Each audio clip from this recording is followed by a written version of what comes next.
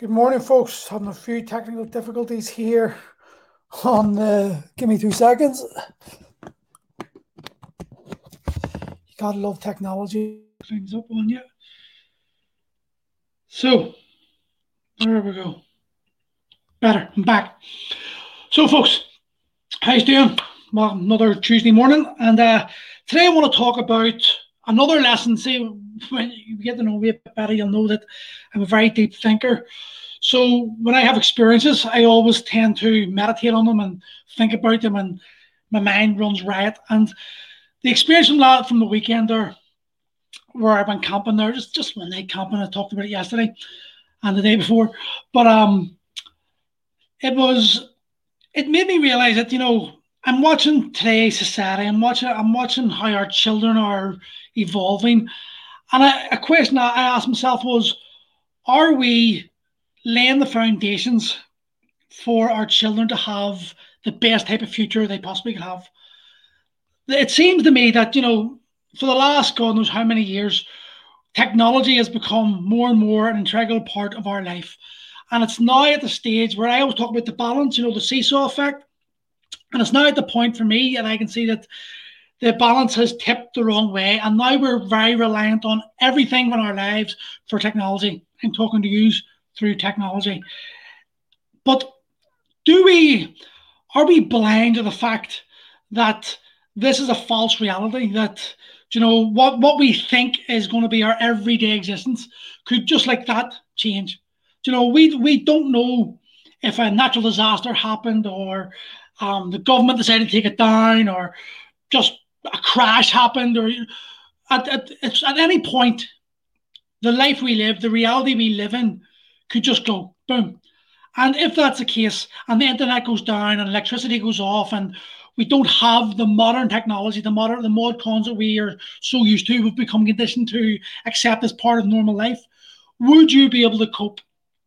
And then you think to yourself, well, my generation, we're obviously tougher than the generation that precedes us. And what about our parents' generation? They had a harder life. They experienced things a lot tougher than we did in our lives. So they probably have a bit more a memory and sort of experience with a harder life. Like, I remember my mother telling me that she had to sleep in one bed with her 7 siblings. Today's day and age, we have our children crying because they have to share a room with their brother or sister. Because they've been conditioned. As life gets easier, we become softer.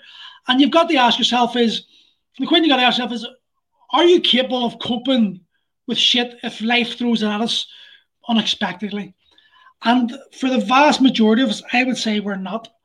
And then if you're honest with yourself and you admit that you're probably not capable of coping with the shit that life's going through us, why are you not doing it? Why are you not putting yourself into a position where you actually experience hardship, where you challenge yourself, where you get out of your comfort zone, this comfort zone of life, and realize, and just slowly, like I'm talking about in the diluted state. I'm not saying like go out to the forest and cut down trees and build a log cabin and make your kids live in it for a month. But I'm genuinely asking, like, why not remove the technology? Why not spend time as a family? Why not go out into the woods and camp without the iPads, without running water, without the toilet? Let your children experience what hardship is. Let your children experience what it is like. What it was like for us, remember? Because we didn't have the internet, we didn't have our iPads screwed to your face. We had to find a way of inventing our own entertainment. And this is something that I'm very big on. I'm very I'm a creative guy, right? If I'm an artist, I'm an author. I like to. I've got a great imagination, and I'm an ideas man. Like, when I was in Iron Fit, I would come up with 100 ideas every single day. Wouldn't implement fuck all, but I'd come up with 100 ideas. And Neil McTaggart used to slide me. He was like, "You need a guy beside you, like a PA, writing down all your ideas, because I've got cracking ideas. I just never implement them." But I'm a big believer in that. The reason why I am creative, well, it's probably part of me, but I'm also, I was a child of solitude. I like to be on my own, and I love to draw, and I love to just express myself through art and writing. But our children, we're sort of denying our children the right, the ability to think for themselves and to come up with their own ideas because they're so adapted and so dependent on iPads. And what I find that's happening is then their ideas, their ability to create is being taken away, is being removed from them because they've no longer the need to think for themselves or to create themselves. They've got someone else to do that. Now, I think long term, it's like so human species has evolved because there's always been someone who was very creative. Tesla, Alexander Graham Bell, all these, Einstein. You've got all these iconic figures throughout history who who set their own path, who allowed their brain to challenge themselves and to create ideas and to see if these ideas worked. And because of these people, society has expanded to the point we are today. But like I said, the tipping point has have we reached a place in society where the tipping point's now too far gone, and we're coming to a point where our children won't create the ideas that we need to push the society forward, to push the world forward. Now, I understand that the world has changed and that there are creative like technology. People look at the advancements in technology, but what happens to the human spirit, the human species, when if technology is removed from us? How do we cope? There's things that we have lost. There's skills that we have lost that make us very human, and unless they're practiced on a regular basis, well, then the vast majority of us will never experience it. If we never experience it, we're never going to learn from it. If we don't learn from it, we're destined to fail and repeat the mistakes we've made. So, to me, it saddens me to see it. On one side, I understand that technology is here to stay for the foreseeable future unless one of these disasters happens. But on the other side of me, it's like I find it very depressing to think our children will not really experience not hardships, but discomfort, and actually learn to enjoy that discomfort, learn to appreciate the trappings we've got in life, but also learn to realize the enjoyment and the pleasure and the the release of the finding yourself of being a human that nature can provide for us. Like I said the other day, I said yesterday about the cutting the wood. For me, the trees coming down. Marty, how's it going, mate? For me, having to chop up those trees, the logs and split the logs and then build the fire and then build the stone around the fire and then prepare all the food and then cook the food and wait for that food to cook. And there was no microwaves, there was no chainsaws, everything had to be done by hand. That experience, when I ate that goulash, Jesus, it was the nicest goulash I ever had because I had to work for it. I had to put all that effort in, and it made me hungry. And because it made me hungry, I couldn't wait for it. And because I'd put so much of my time and effort into it, I really appreciated it. And I think that is something that we have lost in society today. I always remember my granddad, whether he made this quote up or whether it was a quote he heard, I don't know. But I remember there was he had a hole in his sock. And he said to me, I said, "Do you want me to throw his socks out?" And he goes, "No, no, no, I'll darn it." And I was looking, going, darn, and I wouldn't know how to darn. I'm sure most of us wouldn't know how to darn. But this is a skill set that we've lost because we're so used to consumption and just throwing things away. But he said to me something that was really profound.